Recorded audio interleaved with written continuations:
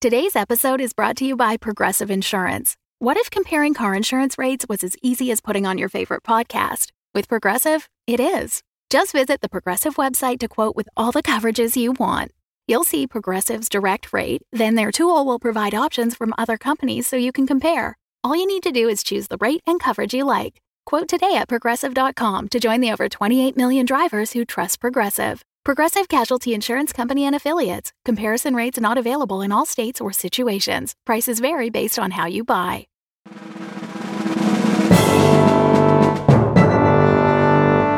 Hello out there. It's Eli, your producer and sound designer, here to let you know that Civilized will return with Season 2 starting on January 15th. Or if you are a Fauna level supporter on Patreon, you'll get it 3 days earlier. Everything is different, and yet everything is just as messed up as before.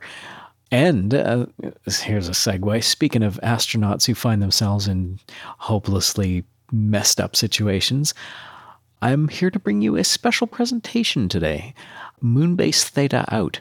It's a terrific podcast from Monkey Man Productions, and it's about a moon base. And they're counting down the weeks until they have to shut down forever. It's charming, it's poignant, it's funny. It will make you cry. Don't say I didn't warn you. In season 1, all the episodes are super short. They're all reports from Roger, who runs communications, and we're bringing you the first 3 of those episodes, plus a trailer for season 2. You can find Moonbase Theta Out on your favorite podcast app or visit them at monkeymanproductions.com.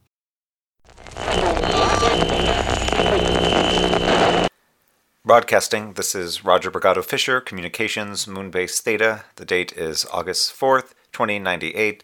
The time is 10:15. We are now at 20 weeks before base shutdown. According to guidelines, the majority of our crew has gone into stasis to conserve resources. Still awake from our 42-person complement are myself, Nessa Chong, Agriculture, Ashwini Ray, Astrophysics, Michelle Langlois, Security, and Wilder, Base Maintenance. This is as per your list, other than the replacement with Nessa. Our other farmer, Harold McVett, was a medical induction due to respiratory distress. A full report will be transmitted after this broadcast. Tasks for the shutdown sequence are outlined in the memo approved by senior management. These will be assigned as they best suit each team member and include the ramping down of all mining operations, programming the radio telescopes for remote operation, closing down all active experiments, and saving off data. Experiments requiring special attention include Bristol, where the hedgehogs will need to transition to Earth standard atmosphere, Pixie, where the hallucinogenic agents must be neutralized without aspiration, and decisions must be made regarding the mutated tardigrades from Project Growbear. All team members will assist in the sterilizing and spaceproofing of laboratory areas as they are closed off. All active crew will also take shifts monitoring the stasis pods, as we have already noted some variations in the reports. We'd like to request the full shutdown logs from bases Alpha through Eta to see if they experienced any of the same. None of us are experts in this area. The additional data would be helpful. Naturally, we're all looking forward to waking up safe and sound back on Earth. We appreciate you making this a priority. We would have accessed the information directly, but our link to the bases on the near side remains broken. I'd like to take an inspection tour of the microwave transmission towers. Please see my requests of June 28th, July 12th, and August 1st. Michelle will not release the rover vehicle for my use without your signed approval, despite my numerous requests. Of course, this means we have lost video links as well, and with them our view of Earth and how things are going down there. We're starting to forget your face. Base operations remain within acceptable levels. Helium-3 stores are at 85%, water is at 63%. These will continue to increase with mining at current levels. We've switched power to the polar stations as we're currently in dark phase. Food stores are sufficient, particularly now that there are only 5 of us to fight over the drumsticks, and 3 are vegan. I'll attach the numbers for that survey the entertainment wing sent up. We had every crew member run through it pre-stasis. The foie gras track had the most heat as far as olfactory goes, but in the traditional media, the Sensurround from Hanuman's Children was more of a hit. Everyone's excited to live that on release day. Regarding your comment on my last transmission, if you review my employment contract, I am allocated 15 seconds of each broadcast for personal messages. My personal message is as follows. To my husband, Alessandra. I love you. Give Castor and Pollux a treat for me. I'll be coming home soon. Moonbase Theta, out.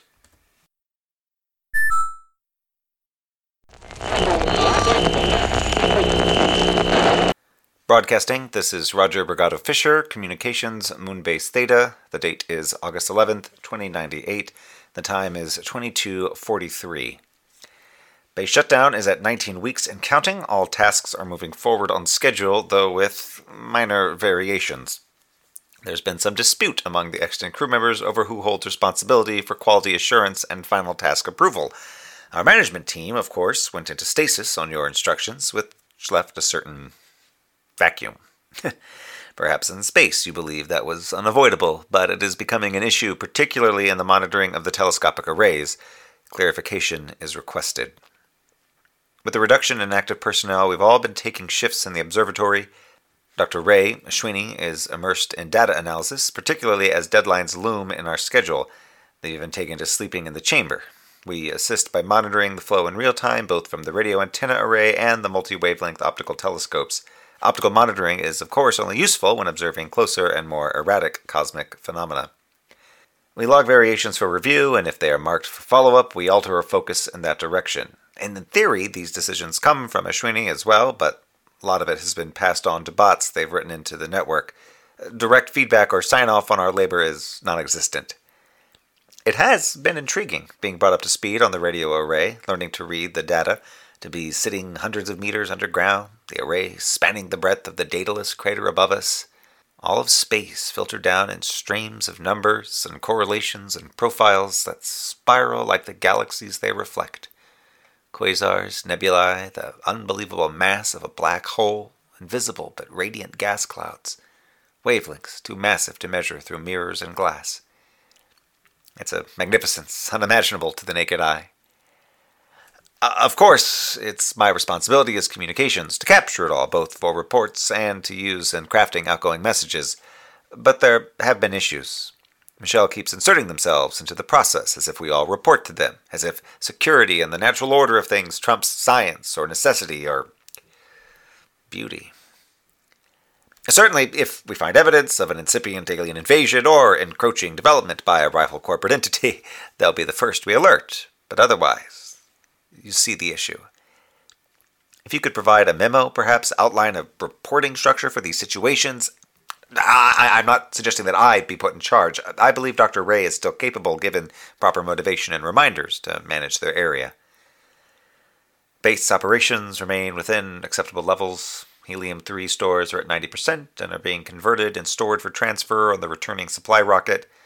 Water's at 60%, slight decrease due to an accident caused when the sewage tanks were vented directly to the surface.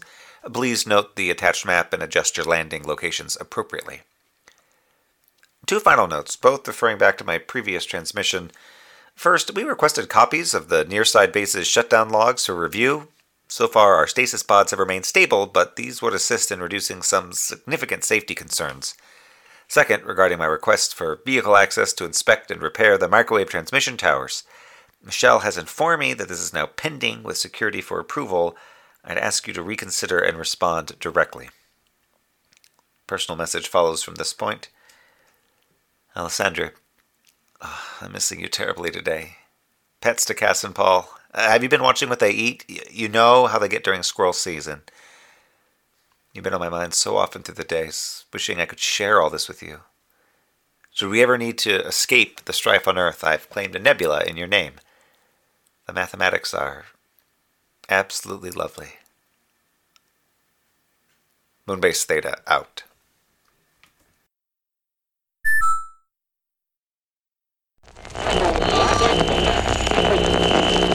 Broadcasting, this is Roger Brigado Fisher, Communications, Moonbase Theta. The date is August 18th, 2098. Time is 9:22 and 36 seconds. Base shutdown 18 weeks. The supply rocket has not arrived. With our ongoing transmission issues, we are only alerted when the rocket reaches line of sight with data, or if a message is sent via satellite, of which there are none currently within range. Thus, we have no news as to whether this is a delay en route, if the rocket was ever launched, or if there was some more significant issue of which we have not been informed. The primary consideration with this delay is the helium-3 stores. The tanks are currently on the surface awaiting retrieval. However, the loading dock is within full sunlight. We shifted back today this week, and it is difficult to maintain temperature for superfluid storage. Moving the tanks back underground would cause significant delays when the rocket does eventually arrive, but may prove necessary. And of course, vehicle access to retrieve will require additional approval from base security. Most standard on- and offload items are lower priority, although since Nessa has taken over rationing and run an inventory, it is noted we are dangerously low on chocolate. Stasis pods, as per your recent instructions, will be maintained on base for the time being. I've provided a log of the warning light configurations we've noted. If you cannot release the other base logs, then please have your analysts compare and advise from that data. There are only 3 more rockets scheduled over which we can spread the offload of our personnel. In the meantime, we have begun to sterilize and decommission unused station areas. As mentioned in my previous broadcasts, there were a few issues that required additional sterilization, and we've only just moved on to the crew quarters. While everyone was requested to move personal items into storage, wipe all media files, and initiate their own cleaning protocols, this has not turned out to be the case. It's like being a resident assistant after dorm checkout. Dirty clothing stuffed into cubby holes, used food trays, though these did allow us to secure most of the fruit flies, which had disappeared from the genetics lab. A variety of contraceptive devices, several religious icons, several football banners, which were of course banned from open display during the last World Cup.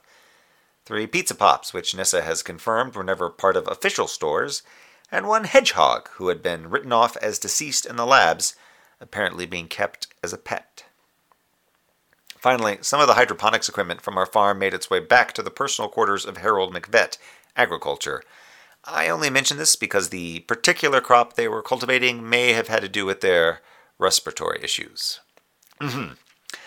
As required by the entertainment wing, we have been checking all media files for rights management. There were several bootleg copies of Shinai Commandos being passed around, as well as multi-tracks by Depression Z and a few questionable Cortex apps.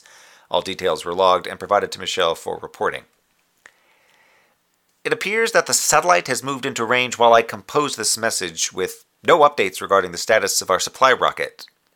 Please reply as soon as you receive this broadcast. Alessandra, I'm sorry, I have to get this sent out. All my love, please take care of yourself. I'm already looking forward to the day I'm back in our terrible, lumpy bed. Moonbase Theta out.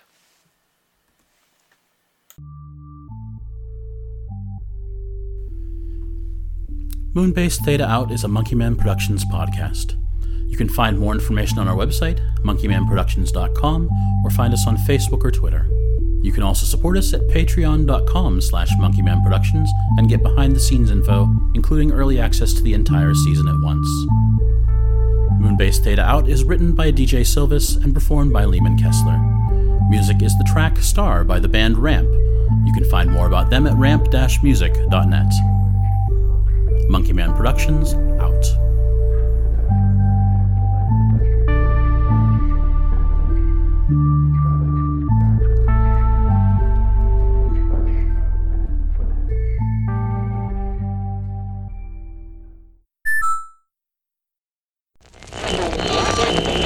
Broadcasting, this is Roger Brigado Fisher, Communications, Moonbase Theta. We are now at 20 weeks before base shutdown. In the first season of Moonbase Theta Out, Roger Brigado Fisher sent official reports on the base shutdown. In Season 2, we hear another side of the same story, where things get a lot more personal. With Gabrielle Tanico as Alessandra Brigado Fisher. I am not giving up, and I'm sure as hell not letting you give up on me. Tina Daniels as Wilder. Crush that pop can there for me.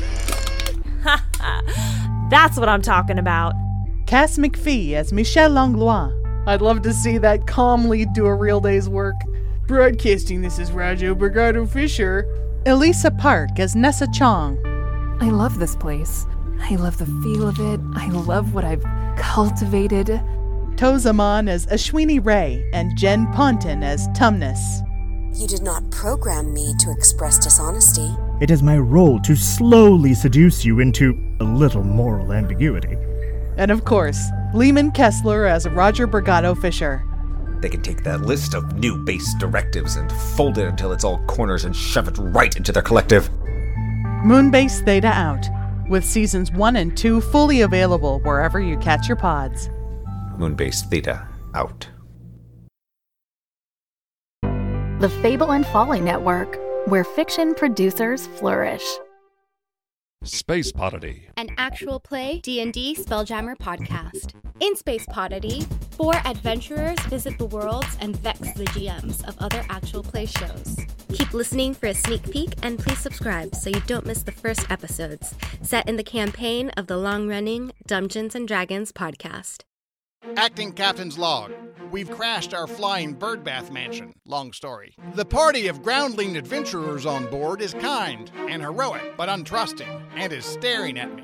It consists of a traumatized minotaur. You want to say traumatized? A spooky Aasimar child. I'm an adult now. An adult Aasimar child, whom I suspect to be enthralled by a hidden power, and the most headstrong elf I have ever met, and that includes Rascalgar, the cataclysmically reckless, from the former Arajanon Zed. Sounds fun. Also, the mansion's kitchens are out of ale.